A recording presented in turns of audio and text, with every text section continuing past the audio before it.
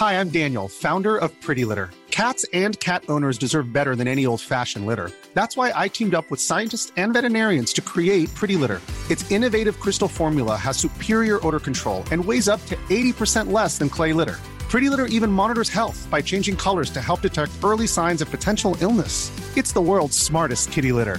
Go to prettylitter.com and use code ACAST for 20% off your first order and a free cat toy. Terms and conditions apply. See site for details. There's never been a faster or easier way to start your weight loss journey than with PlushCare. PlushCare accepts most insurance plans and gives you online access to board-certified physicians who can prescribe FDA-approved weight loss medications like Wegovy and Zepbound for those who qualify. Take charge of your health and speak with a board-certified physician about a weight loss plan that's right for you. Get started today at plushcare.com/weight loss. That's plushcare.com/weight loss. plushcare.com/weight loss. There's never been a faster or easier way to start your weight loss journey than with PlushCare. PlushCare accepts most insurance plans and gives you online access to board-certified physicians who can prescribe FDA-approved weight loss medications like Wegovy and Zepbound for those who qualify. Take charge of your health and speak with a board-certified physician about a weight loss plan that's right for you. Get started today at plushcare.com/weight loss. That's plushcare.com/weight loss. plushcare.com/weight loss.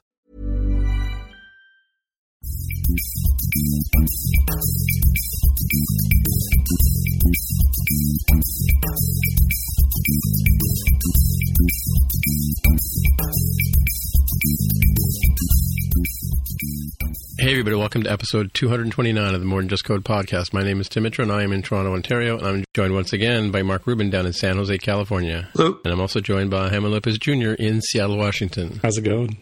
Cool. All right, so it's pretty much a lot of follow-up today, as well as some meat and potatoes in here. So first thing for follow-up is on the HomePod, our favorite, new device of 2018. But so Rene Ritchie put out another Vector video. He's doing a really good job with Vector. I don't think Vector's been out 6 months, right? But it's a good review of HomePod and looking at some of the things that work well in HomePod and some of the things that he thinks could be improved in HomePod. So I don't know if you guys had a chance to look at this video. It's probably about a 20-minute long or 10-minute long piece, but I really enjoyed it and recommend people have a look at it. Yeah, I think he was reasonably fair on the pros and cons. I think it's a little too hand-wavy for my taste, and granted, not everybody feels this way, when it comes to covering the privacy versus utility aspect. I completely understand why it would be, to Rene Ritchie's point, very difficult from a privacy and security and just sort of App Store review sort of standpoint if they allowed the HomePod to trigger actions that are based on web services, just the way that the Google Assistant or the Amazon Alexa do. That makes sense. I get that. I think there are a lot of really cool things that can be done on device and on local network. Never even reaches Apple sort of thing. I think it's just a little too limiting, and it strikes me as they will have to come up with a way to overcome that limitation in a privacy-centric way if they want to keep up with this as it continues to evolve in the future. Right now, it's pretty early days for this sort of thing. However you slice it, voice assistant, the magical oracle that you ask questions, or even home automation stuff. And so I don't think it matters as much, but you see more things coming out of Amazon and Google at this year's, what does CES stand for? Consumer Electronics Show? That's correct, yeah. And they're integrating with tons of things, and they're like, hey, you can check into your flight seamlessly from Google Assistant, and very soon that will mean anywhere the Assistant is available. That's going to be a little bit harder for Apple to keep up with if it doesn't find a way to do like the equivalent of differential privacy with regards to web-based services. I don't know what that means. I've speculated on this show before. Maybe it means if you want to do this, we're going to host, we, Apple, are going to host your code, and if you do terrible things, we're going to shut down your code. That makes sense? Like not just, like today, they can pull stuff from the App Store or the Mac App Store, but maybe also something where they can just pull access for your service that they are running on the Apple Cloud, for example. Right. Yeah, I mean, I think it was a good piece from the point of view of like looking at, sort of emphasizing the fact that we're talking about apples and oranges here. Like the HomePod is not Alexis, and it's not the Google Home or the Facebook Pod thing, whatever they call that, Facebook Invasion-matic or whatever.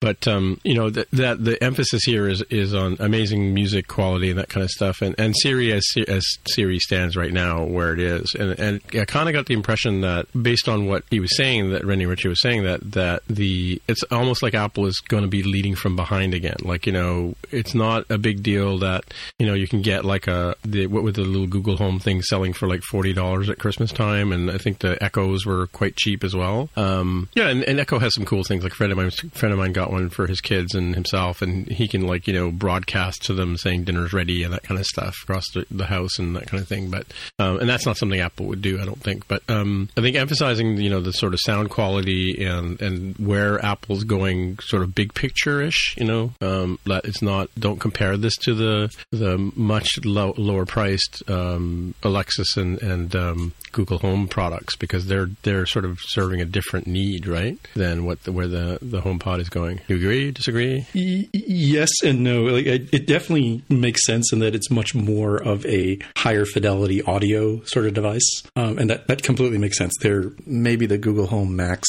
I haven't listened to that one in person myself, but I would guess only the Google Home Max, which is like about $300-ish, maybe $400-ish dollars. So roughly the price of a HomePod is, as far as I know, the only one that is made by Google or Amazon that even just tries to compete in audio fidelity. So it's very clear the HomePod started as a pre-Siri device, and it's like, hey, here's this cool thing we can do something great with home audio. But I think even if they're coming from opposite ends, where Amazon has these tinny cylinders that produce okay-ish audio but not great audio, they're very rapidly moving over to the other side of the spectrum with higher fidelity audio, with stuff like integration with Sonos, right, where Sonos has great speakers, and they have apparently not both at the same time, but you can do either Google Assistant or Amazon Alexa on there. And I worry that Apple's like saying, hey, like here's what we're going to focus on, isn't necessarily where the whole thing is going.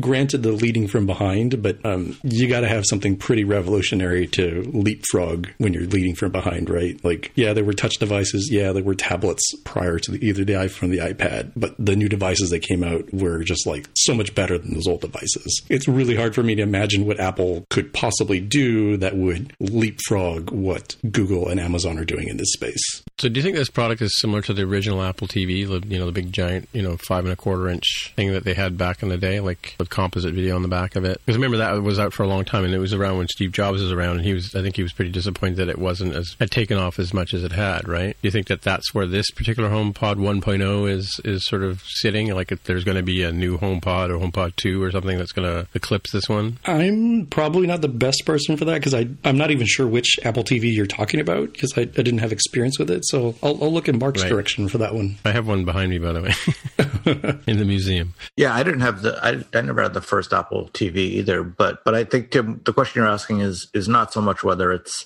the same type of product as Apple TV. You're just saying, is it in the same status as it was, where because it wasn't as big a hit as Apple might have hoped, they haven't been putting a lot of resources into improving it. Yeah, they went back and they rethought the Apple TV and they brought it out. And the original Apple TV was sort of meant to be like a media hub. It's got like a 500 gig hard drive in it, and you could put Plex on it if you jailbroke it and that kind of stuff, right? But you made an interesting point, actually, that it seems like this product was meant as an audio solution more than a personal assistant type solution, and that makes me wonder whether adding Siri was kind of an afterthought that was put in purely to enable integration with Apple Music. It's possible that, and now interesting that, Tim, you mentioned Apple TV. It's interesting that was originally conceived of as part of a home theater solution with Apple TV,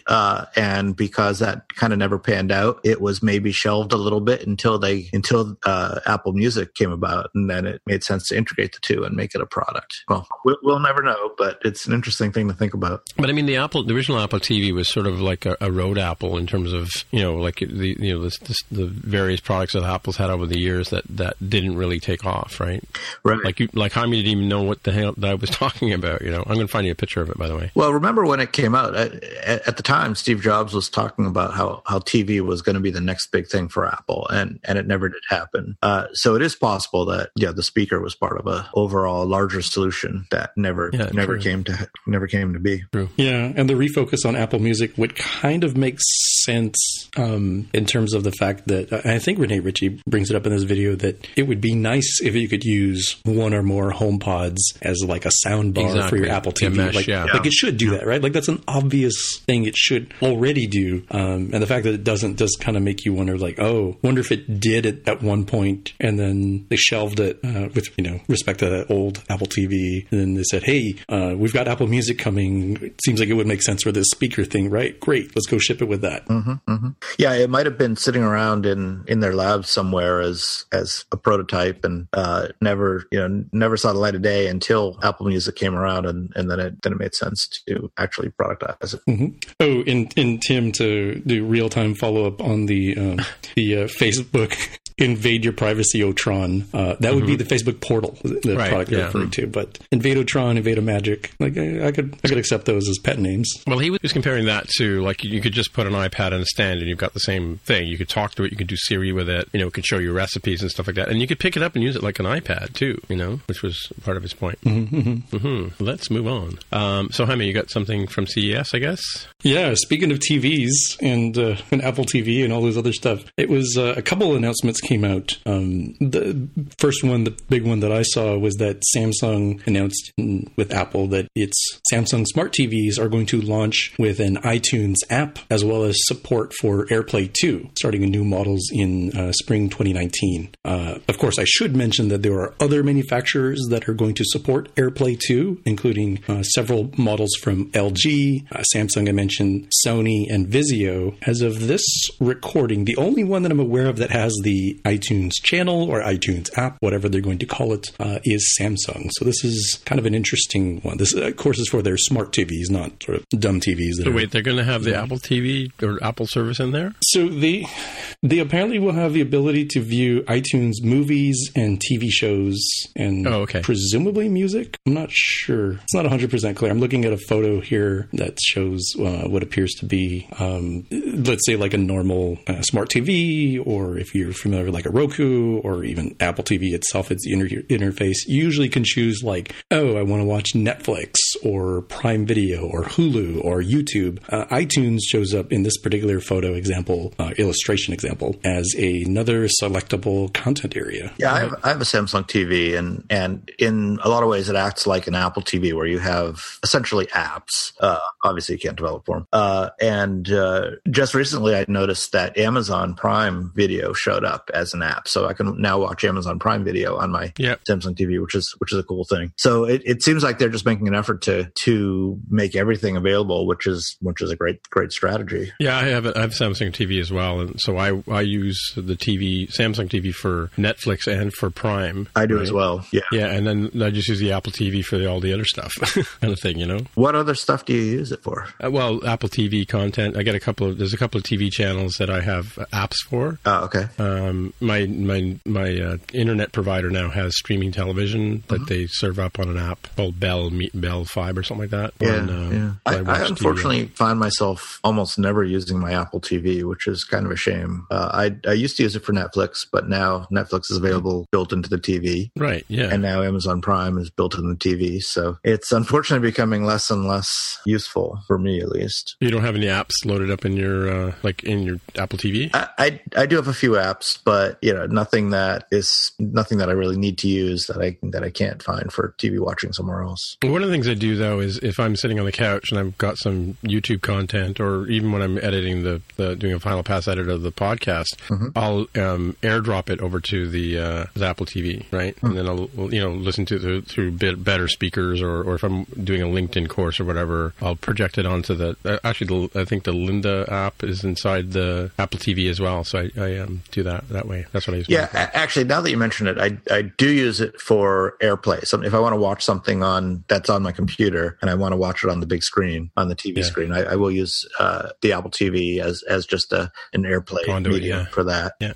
But the interesting thing is I didn't even think of that because I don't even think of that as the Apple TV. I was thinking about the Apple TV on its own and the content that you get through the Apple TV as opposed to it just being a vehicle for getting the video onto my actual TV. Right. That's interesting. Right. Yeah. The reason I put this as follow-up as opposed to like a brand new news article in the main content is I believe this is reasonably good follow-up to our discussion the week prior where we said, hey, Apple's stock wasn't looking too great. Their outlook wasn't looking too great for this upcoming quarter. Right. And we thought that, hey, they're going to smooth that out with more services. And this seemed like a really big play towards, let's open some things up, services like iTunes, for example, and presumably the forthcoming television service, Netflix-like service that they're supposed to be launching soon-ish. It kind of makes sense to me that they would open up to other platforms and say, all right, the Apple TV will continue to be the best experience.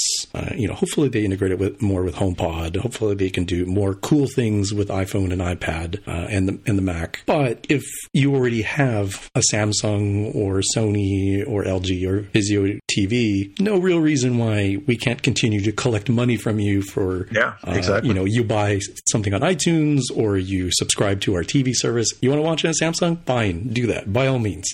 Instead of like, if they were to jealously try to like make sure that the Apple TV unit sales are up versus like, well, okay, maybe they'll level off. It's still the best way to do it. But if you want to give us money through other avenues, why not? I mean, they have Apple Music available on Android, so why not? Yeah, that's a great play. I mean, they did that. That's what sort of sold the phone initially. Got it more market share by putting iTunes on Windows, right? That was sort of the what do you call it? Thing that sort of tipping point for iTunes, right?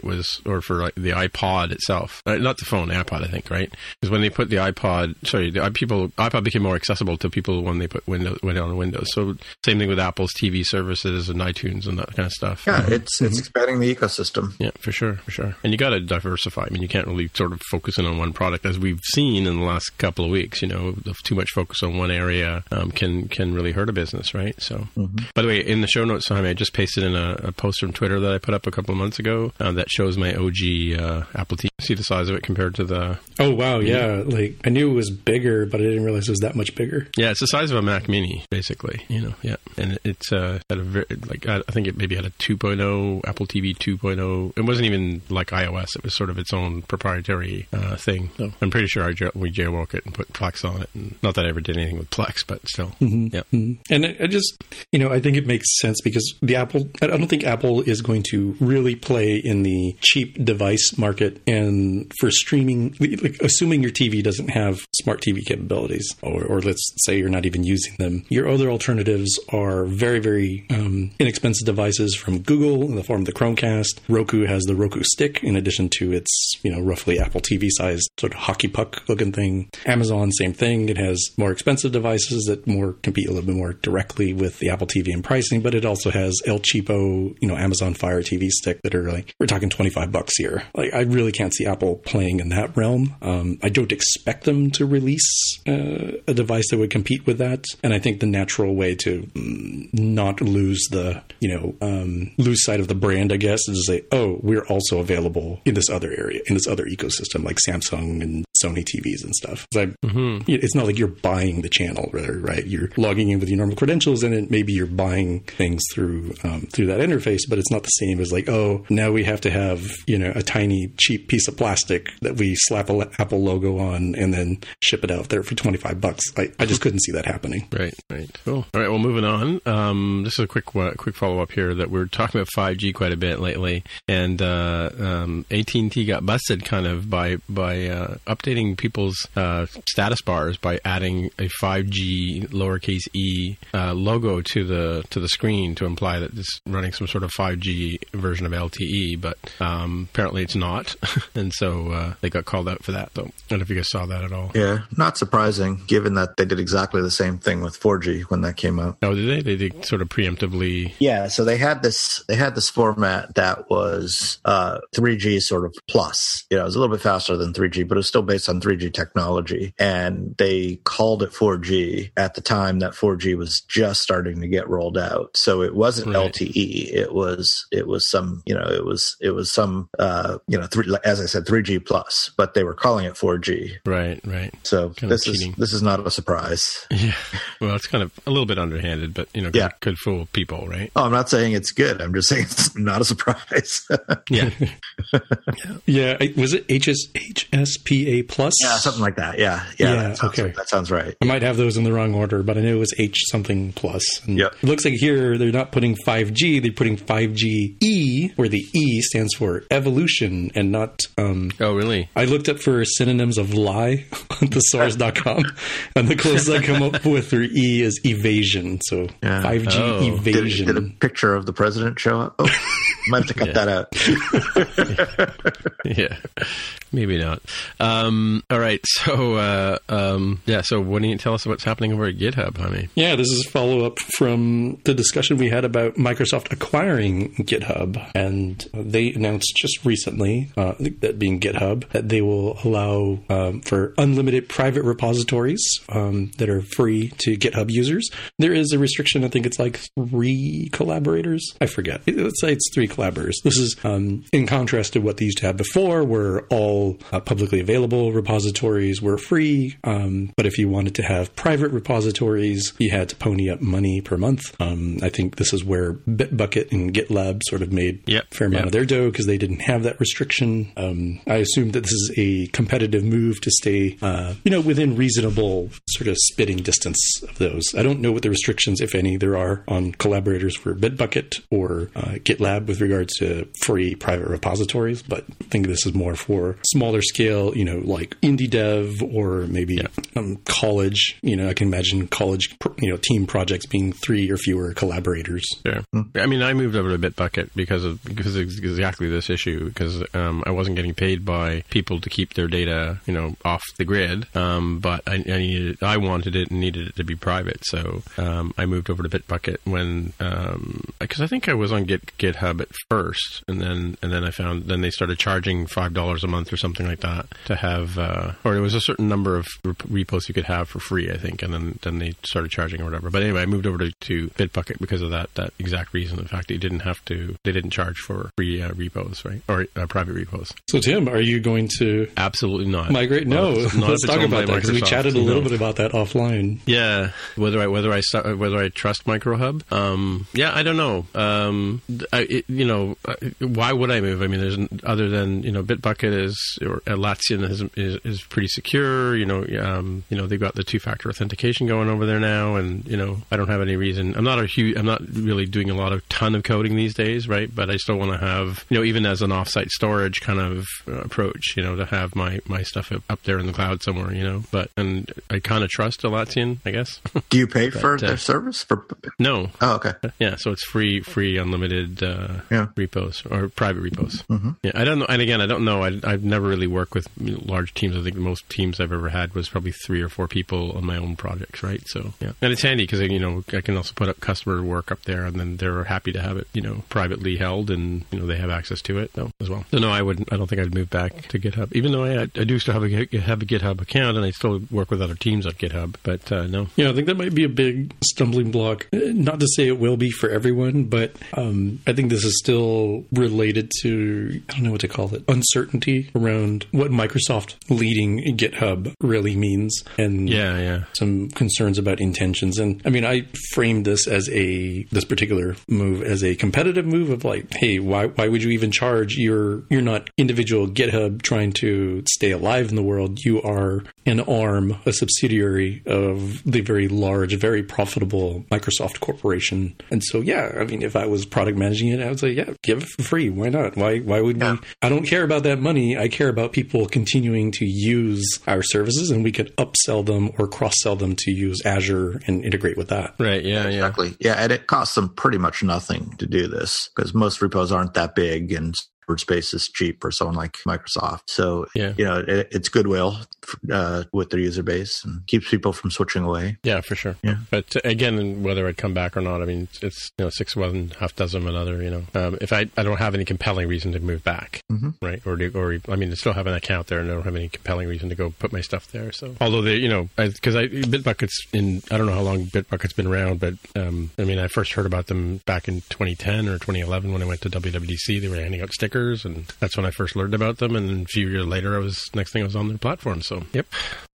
Anyway, another quick story here. This is just a posting that I saw on 9to5Mac of a case or a back of a iPad Mini that has no screen, just sort of leaked onto the internet, which looks sort of promising. With mind you, I don't know about this because it has curved edges on the side. Did you guys notice that? I just noticed that now when I looked at it in large size. Yeah, as opposed to the new iPad Pro style with the square edged. Yeah, mind you, I guess the new iPad, the one that supports the crayon, doesn't have the square back, right? It still has the curved back. So this is an interesting thing. The picture of what it looks like with the new antenna design, on the back, and a single camera, not sticky outy like the iPad Pros. Yeah, it looks interesting, like a notch on the back. Yeah, the back notch. The antenna line. Yeah, the back groove, the blood channel, they might call it. Well, the traditionally the cellular antenna on the back has been like a plastic panel back there, right? Like as you see, if you scroll down a bit more, you can see how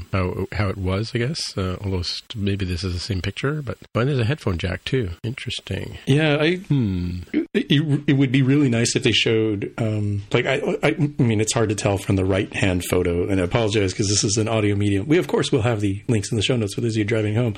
It's a little unclear to me if that is going to be a notch device for this iPad Mini. I'll sort of table that one because I'm really unclear. I don't know what I'm looking at with that camera setup.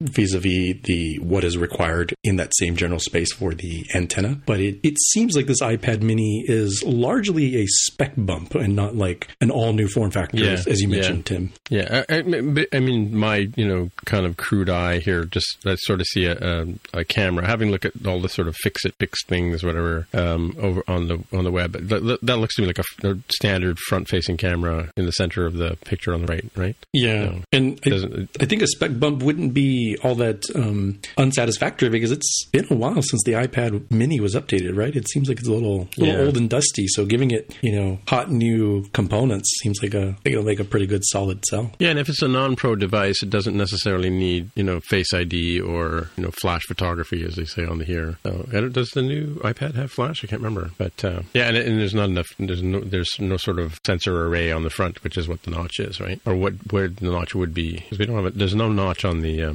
iPad, is there? On the new iPad Pro? I don't think there is, right? I don't think there is, no. Yeah, this is like a trivia time. I don't think there is. And I think we said, it's because the bezels can be a little bit larger because you're not trying to shave off millimeters like you are in a phone. Right.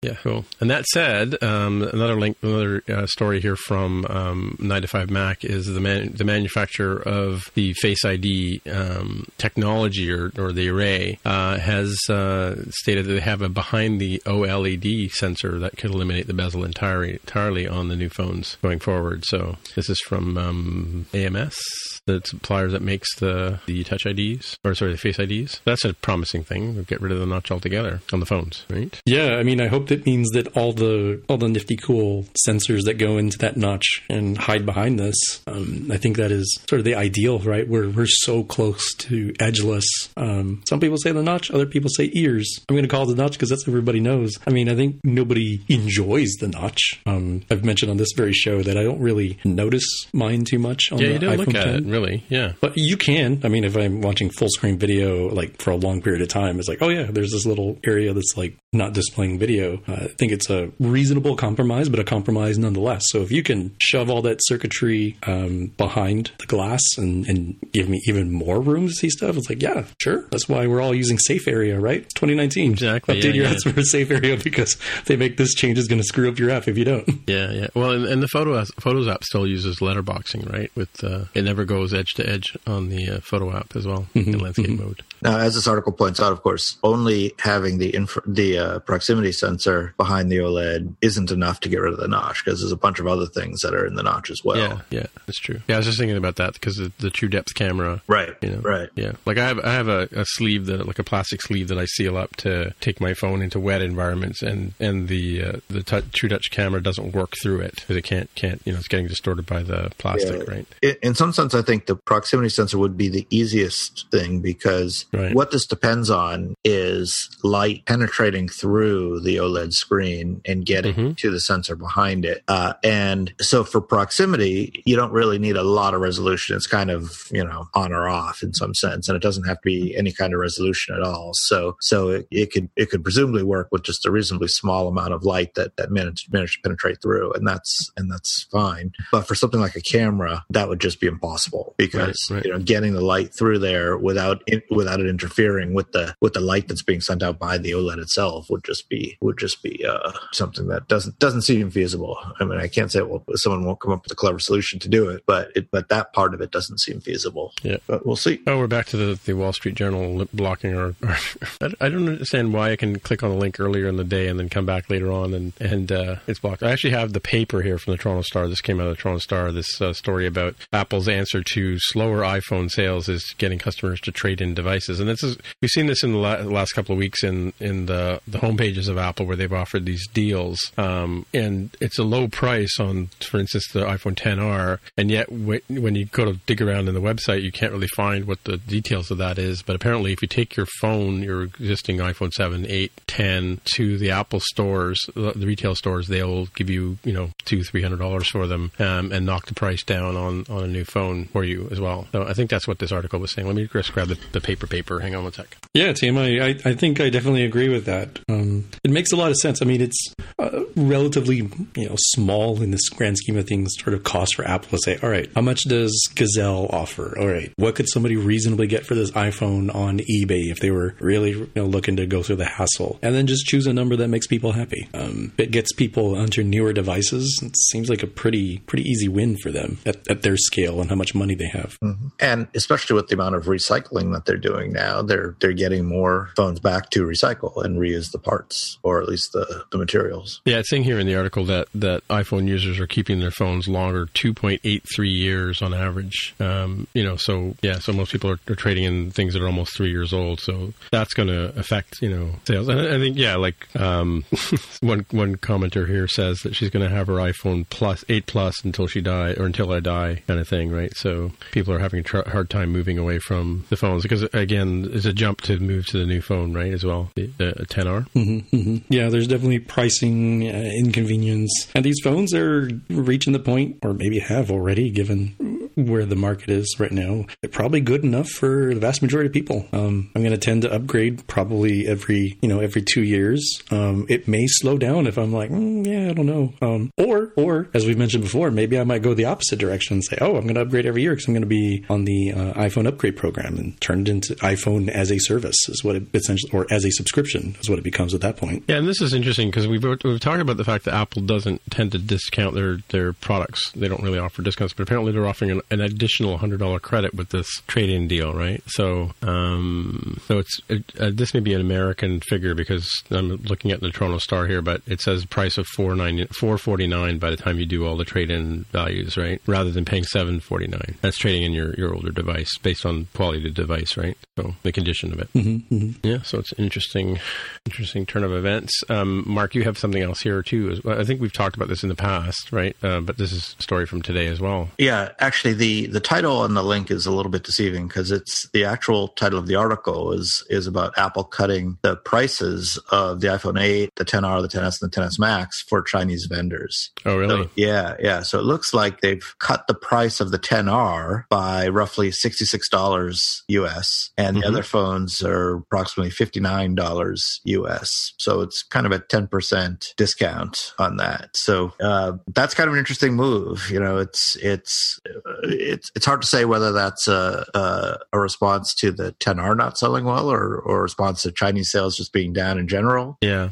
But we'll see. Oh, it also says in the same article, it's talking about in Japan, there's a carrier, NTT Docomo, is offering $100 off if you agree to a 2-year contract. Mm-hmm. So that's an even bigger. So you were saying too that you can't get a subsidized phone in the States anymore, right? No, you can't. You can't, which is kind of we can in Canada because last year I got my phone, I got my iPhone 10, which should have been, I believe, around $1,500 Canadian. I got it for $900 Canadian, and I just signed into a 2-year deal. Contract. So they take a little bit off each payment to Rogers goes towards the price, subsidizing my phone. Yeah, the subsidies used to be really good. I think it was you would get a new phone for $199 with a 2-year contract back a few years back. Well, maybe they can't compete with the Apple, the plan that you're on, where you get the phone and you pay so much per month directly to Apple, right? Don't you have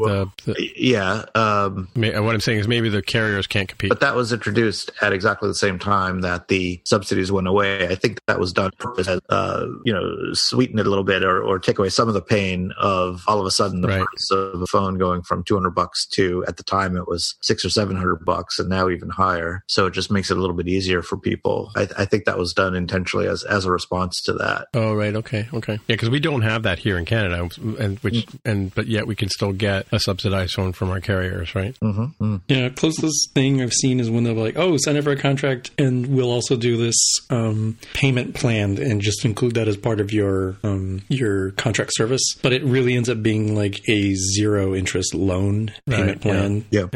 Like you're buying a mattress, like, oh, no interest for 12 months or something. But it's not as if, oh, this $1,000 phone is now $700. Right. You're still paying the full amount. And a discount. Yeah. Right. And this next link here, I'm going back to my physical newspaper.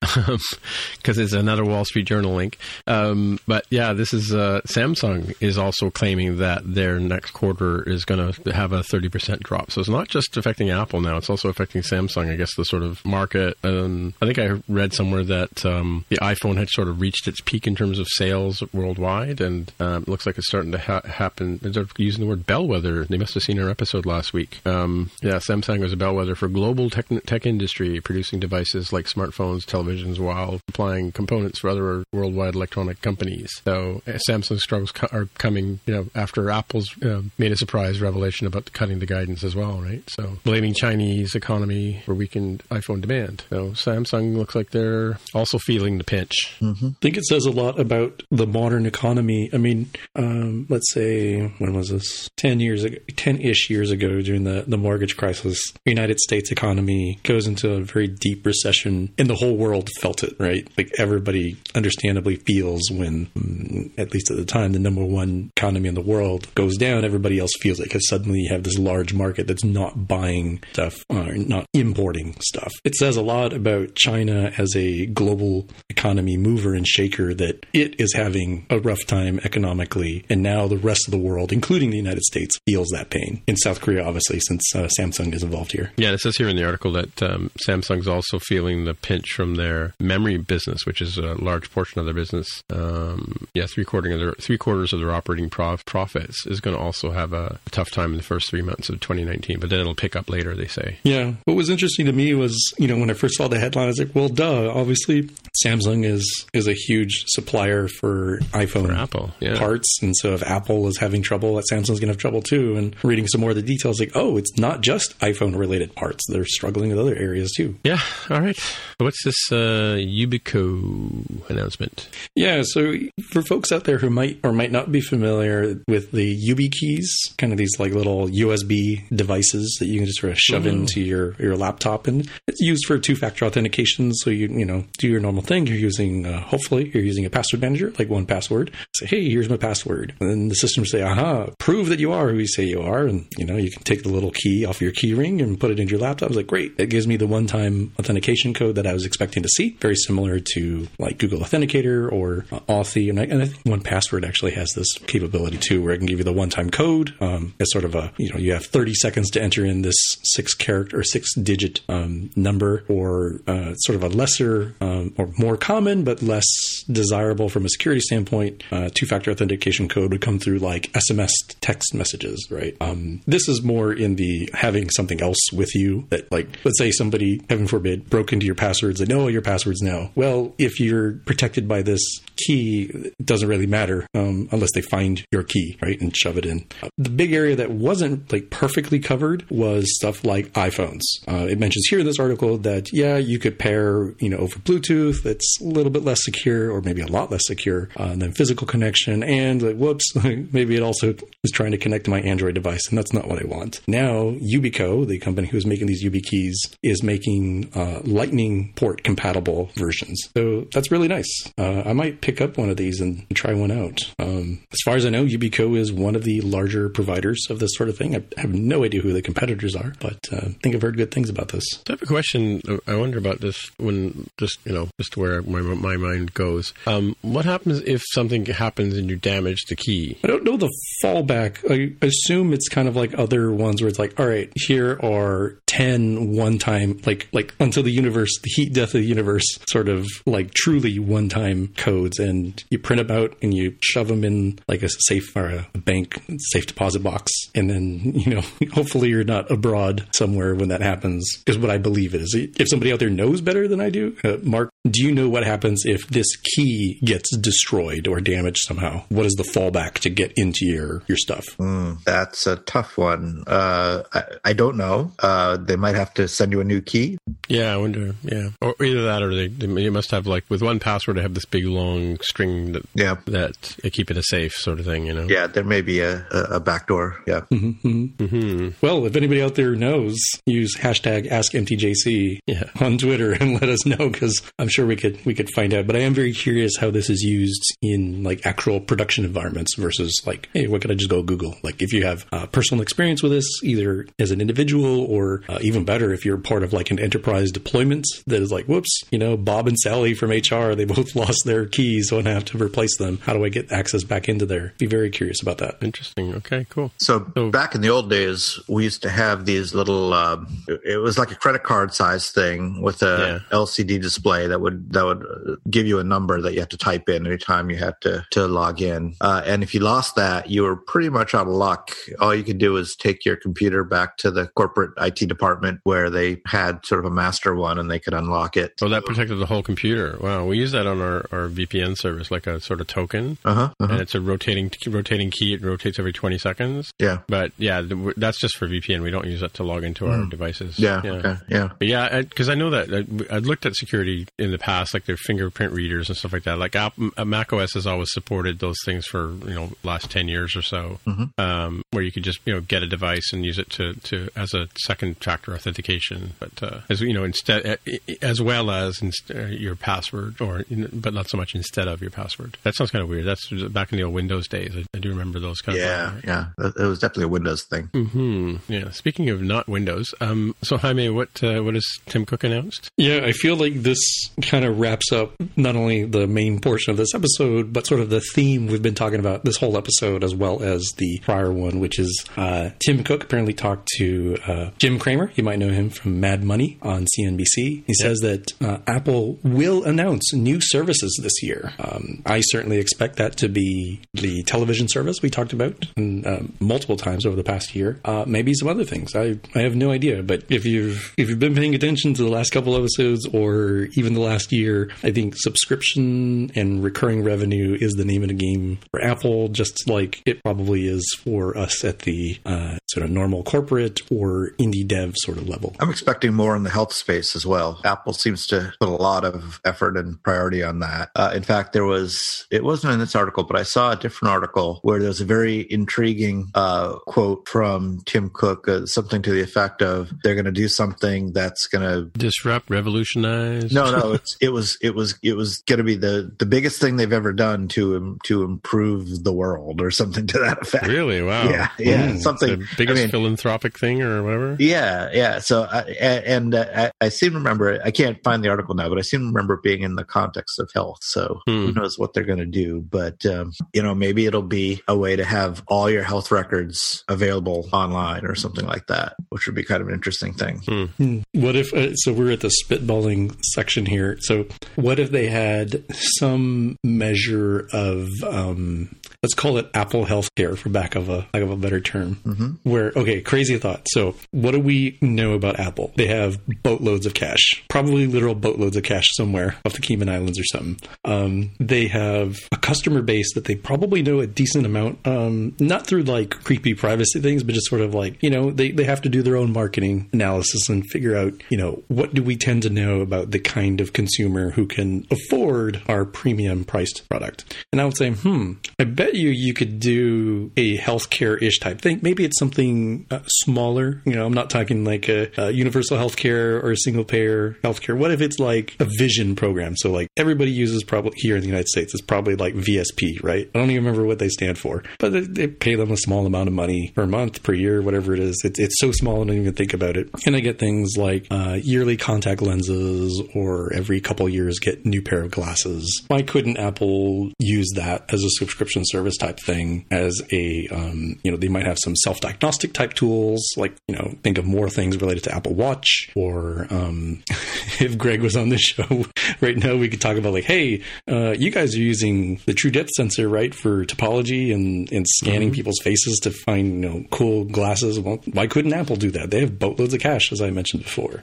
This is what I'm kind of wondering if there could be leaning towards, because they would know like, hey, this isn't for like everybody and anybody. This is for people who probably have access to money and probably have access to general things that can help keep them healthy, right? Like, or maybe they offer low-cost health insurance for people who use an Apple Watch or HealthKit. True, yeah. Mm-hmm. Yeah. Mm-hmm. FaceTime with a doctor, for your monthly subscription fee. Like, hey, should I go in to see something? Or is this kind of like, no, don't worry about it.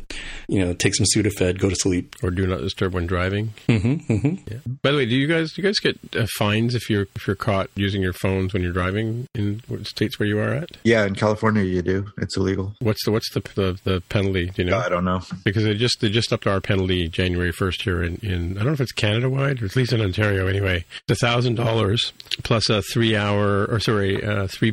demerit points, and I think when you reach a certain number of demerit points, you have to go and get your test again, and you can lose your insurance. It's going to affect your insurance rates and a bunch of other things too. And it's so I think I heard today that you literally have to pull your car over and turn off the engine to use your phone. Yeah. So it's not nearly as steep in California. It's if you are caught texting while driving, it's a $20 fine for the first offense and $50 fine for further offenses. So there's no deterrent, right? Except $20 or $50. I mean, it should be $20 per character, don't you think? Yeah. For the people writing novels. Oh, actually, reading this article, it says the base fine is just the start of what a violator will pay. After assessments are added, the total for a first violation will probably be greater than $150, and a second or further offense can cost more than $250. Not sure what the assessments are. Yeah, so we up until now we had a $400 fine, and police were doing things like riding on buses and streetcars so they could look down into the cars to see people on the street, using their phones, and it's still pretty rampant here. I think the majority of people are not doing it, but yeah, you see people at lights looking down at their laps, and or the light will change, and the guy in front has got to get horn beeped at him to move because he's obviously got his attention on something else. Mm-hmm. Yeah, cool. All right, let's move on to our picks. So I have a quick pick here. One of the people we follow on the show, Paul Hudson, has also known as Two Straws on Twitter, has a section he's been putting out last week called Xcode in 10 seconds, and sort of little tiny videos, 10-second long videos with tips and tricks on using Xcode. And a couple of ones that caught my attention. One was a command to clean up your old simulators. I don't know if you've been using Xcode for a while. He says in his tweet that you'll have a number of simulators that are no longer in use that you've been building to for over time. And so this command, so you run xcrun simctl or simctl delete unavailable, and it'll basically go through xcrun will go through and clean up your application support folder and get rid of simulators that are no longer in use or connected to your Xcode projects. That's kind of a handy one. That's a pretty nice thing. Yeah, and the other one we talked manually, but that's but I did it yesterday. Just super fast. The other one that we've talked about before is quickly launching Xcode by typing xcd in the directory of the app you're working on, and it'll open that project right into Xcode. Some things like some filtering on the jump bar, which you may or may not know. If you put your cursor to the jump bar and start typing the name of something, it'll shortlist items in your jump bar. So you can, if you have a big long code base, you can jump from one place to the other. Some other hints are, identifying constraints within Xcode. Another one interesting here for using watch points to set watch points. I think we talked about this on the show before. You set a watch point, and if you hit it, you can actually go back previously and see where a call is being made from, or where value is being set. Kind of handy for that. There's a number of them. He's been adding every couple of days for the last little while. So I don't know if he's doing like 10 days of them, but they're handy. Regex searching is another one. Faster testing, which we've talked about the faster testing shortcuts that are big fans of. There's some things there. So I'll put a link to the channel here in his YouTube channel in the show notes, but you can also follow him at Two Straws on Twitter and see these Xcode in 10 seconds videos. So I just ran that command just to see what happens. It took about 10 seconds to run, pretty much exactly the time you were just talking. And it freed up about 4 gigs of space, which is pretty nice. Wow, that's nice. Yeah. Cool. Yep. Yeah, I actually opened my page or my folder where it was when I ran. I just saw it flicker real quick in the Finder, but I could see that it was doing something, Cool. Yeah. So that's my pick. Xcode in 10 seconds by Paul Hudson. What you got for us, Jaime? This is a blog post by Bruno Rocha from on the Swift Rocks blog, and this one is titled "Running Other Apps Siri Shortcuts Through Deep Links in Swift." And as far as I can tell, and I've only tried this out a little bit, there are apparently deep link URLs you can call to the Shortcuts app, and if you know what the URL is to something you're trying to get to, you can trigger it by just say clicking a link. Let's say like an email or something. And there's also the X callback URL scheme that you can use to. I don't know if you guys remember this, but like back in the day, before we had all sorts of cool seamless ways to integrate things, you could say, I really want to integrate with like Instagram's app, but hopefully they've integrated the X callback URL scheme where you'd have after I deep link into your app, I want you to trigger some sort of action, and then when you're done with that action, come back to me with a success URL or potentially with an error URL. It uses that kind of old school scheme. And so I tried this out with back when the Workflow app existed, the predecessor to Shortcuts, the app that is. I had created this sort of convoluted scheme to go find out what is the top iOS podcast in iTunes. And it would go through all of those steps of making URL request. It would grab the data from iTunes after searching for iOS development, and then it would parse out who the authors are. And it would say, hey, the top iOS podcast is, and like 9 weeks out of 10, it will be this very podcast, More Than Just Code. And that's great. And so I just created a little link here that will, let's say you have it like an email, or I could put it in a tweet, I guess, that would trigger that shortcut in the Shortcuts app, say what it says, and then come back to, in this case, just the email. But I could have it go to like an app, for example. I'm not 100% certain what you could possibly do that's really useful here. I'm not going to lie, this is more of a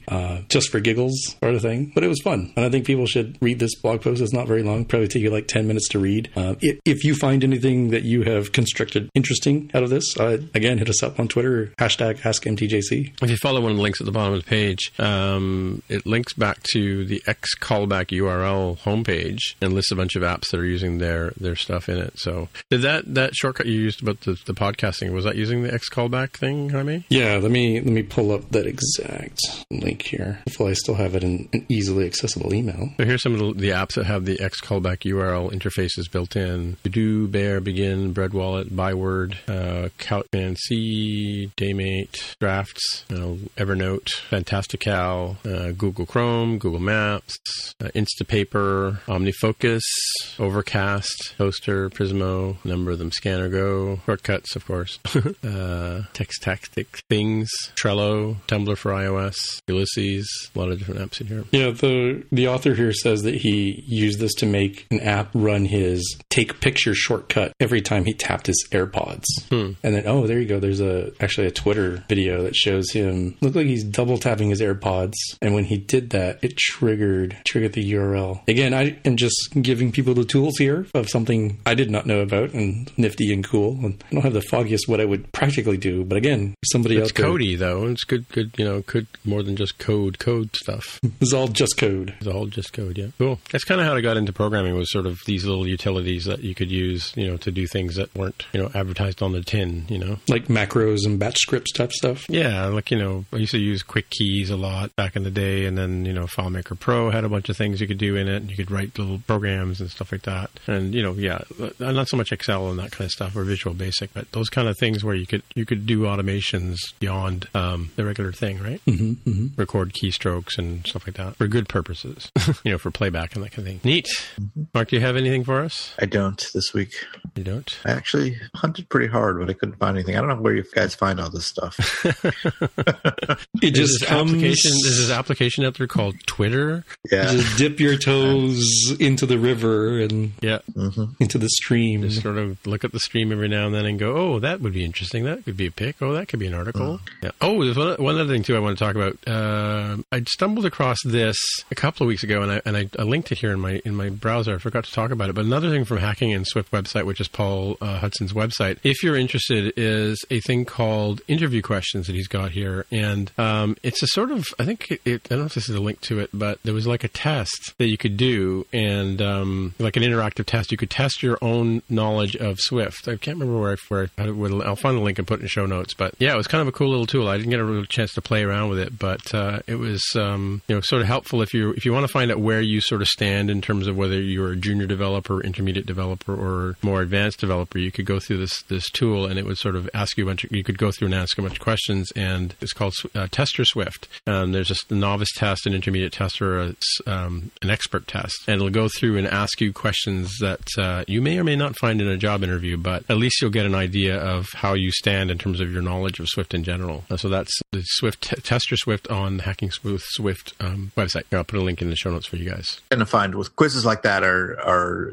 good as a sort of a general guideline, but don't take them too seriously, because a lot of times they reflect the interests or knowledge of the person making the quiz. Really, as much as what a general purpose test would be. All right. Well, I guess that's it for another week, Jaime? So, Jaime, where would people find you on the internets? I'm on Twitter as @DevOfTheHair. All right. And Mark, how people can get in touch with you? Mark R at smapsoft.com. All right. My name is Timitra, TIMMITRA. On the Twitter machine is how to find me. And of course, you can always, send us a tweet with hashtag AskMTJC. And otherwise, we'll talk to you guys next week.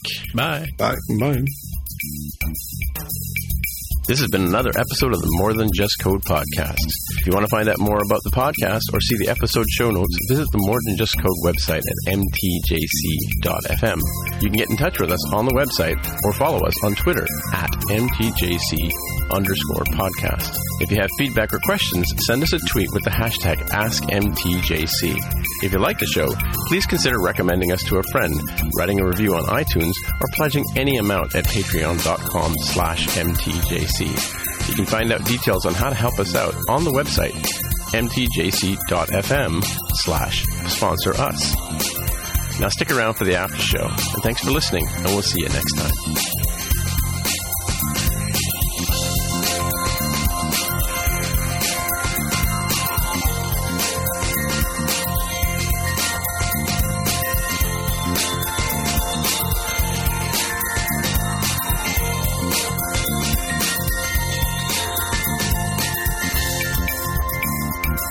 So you're going to be a world traveler soon, Jaime, huh? Indeed. It seems like it was the time for everybody to come back from the holidays and do their CFP selection times, because I got a whole swarm of rejections. So I'm definitely not speaking at CraftConf in Budapest, Hungary. I'm definitely not speaking at MOB or Mob OS in Romania, Cluj-Napoca. That would be the place. But am, because I previously had the Code Mobile in the UK and now the DevRelCon in Tokyo. So, Tim, what was asking for your photo access that you were... Oh, it's like every time I go to save something now on Mojave, it's like, oh, it needs to have access to your photos. I'm like, yeah, whatever. I don't care, Yeah, I think it's a new permission model because... fix it. Relatively recently moved to Mojave on both my personal and work laptop. And I know for sure Zoom because, we recorded a podcast not long after I made that transition. But also Slack on my work machine wanted access to stuff because we started using their equivalent of Zoom where you can share documents and share your screen and stuff. So that also asked for like microphone and video and all these other things. So what I was surprised to find out about Mojave was that I couldn't back up my phones. Like I don't use iCloud for backup. I use a local drive on my machine, and it didn't matter what I kept trying. And then I had to go into System Preferences to Security, which is going there now, Security and Privacy, and I had to click on, you might have to do this for a number of apps, so I had to click on Full Disk Access, and then I had to authorize iTunes to be able to back up my phone for some strange reason, right? And my iPad as well. And then once I did that, then iTunes started behaving normally, but you kind of think Apple would have had that figured out, you know? Or maybe because I'm writing to an external drive with an alias and like with a symbolic link or whatever, right? But yeah, it's very weird. Yeah, I think you're definitely outside of the boundary of what I assume they normally test. Not to say your case is invalid, because if it supports it, they should cover that too, right? In regression testing, but I can kind of understand why it might have fallen through. And it does seem like a lot of this is them locking down permissions on stuff, which sort of makes sense. I mean, I don't want, some random app just grabbing, video content and stuff, and I'm not even aware. I get that. I wish there was like a wizard or something, or like, look, here are these apps you commonly use, and it looks like you use the microphone all the time on Zoom. Would you like to enable that? Rather than being surprised and shocked when it comes up at random intervals. Well, so here, let's take a look at my photos, right? So I'm in that same section. I'm under Security and Privacy on the Privacy tab, and I'm looking at photos. So Photoshop, Acrobat Reader, Illustrator, Final Cut, Terminal needs access to my photos. Doc, Finder, Simulator, Logic Pro X, BB Edit, Android Studio, IntelliJ IDE, whatever. Clean My Mac makes sense. Excel and Word, and even my disk analyzer, SourceTree, Yummy FTP Pro, and Zoom need access to my photos. But again, I don't really. I guess anytime you hit the save dialog box and it's not sure, it prompts you to ask or access to your photos. And it's funny because I've seen a lot of people. Same with the microphone too. You'll get the microphone notice too, right? That's that same permissions thing that we've had to do in our apps in iOS for a long time too. Permissions and stuff. It's just odd. Yeah, I'm a little surprised on Terminal having access to photos. Is there like a command line utility that you ran that was like ImageMagick or something? Possibly. So this just happened after you upgraded to Mojave? Yeah, it's been happening more and more. Yeah, but I've been having all kinds of weird. Not weird. I mean, permissions things. You're on Mojave already, aren't you, Mark? Yeah, on a couple of machines, and I haven't seen this at all. Really? Yeah. Maybe you're not doing the suspicious stuff that I'm doing. Maybe. No nefarious activity. You are in Canada. That's true. That's true. Yeah. Tim, do you get the like random? Hey, this app is not architected for the future, or whatever it's intended to say. I do get those all the time. Yeah. It's mostly apps that I haven't looked at in 4 years and just never got around to deleting. Yeah, well, in my case, it's things that I've been using for some time, like Photoshop. I'm still transitioning over to a new product, either that or I'll go to the Adobe Creative Suite. But Excel and Word, those kind of things, I only use them maybe once or twice a week, or if that, So in fact, I never use Word, but I know I use Excel for a few things, but not enough to go out and buy a copy of Excel or update it, right? Well, those kind of things pop up and say, this is not happy. And the thing, isn't it, in the next operating system is this stuff is just not going to work, right? Is that what the warning was? I think so. I've only seen it a handful of times, and usually okay, whatever, and I just get it out of the way so I don't pay attention and take a screenshot of it. It's the 64-bit, 32-bit thing, right? Yeah, exactly. I believe so. Yeah. I'm not sure they said it would be specifically the next one, but it's at some point in the future. Right. Okay.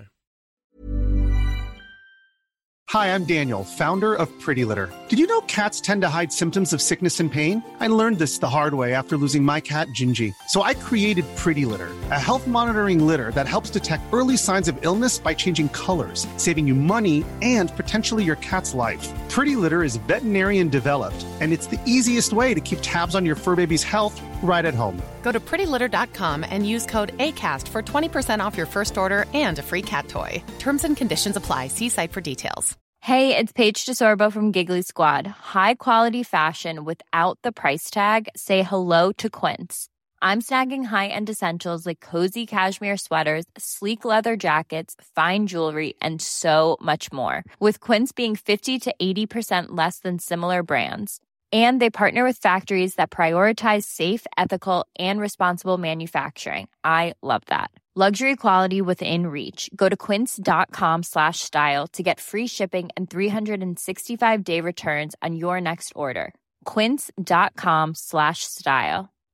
Hi, I'm Daniel, founder of Pretty Litter. Cats and cat owners deserve better than any old-fashioned litter. That's why I teamed up with scientists and veterinarians to create Pretty Litter.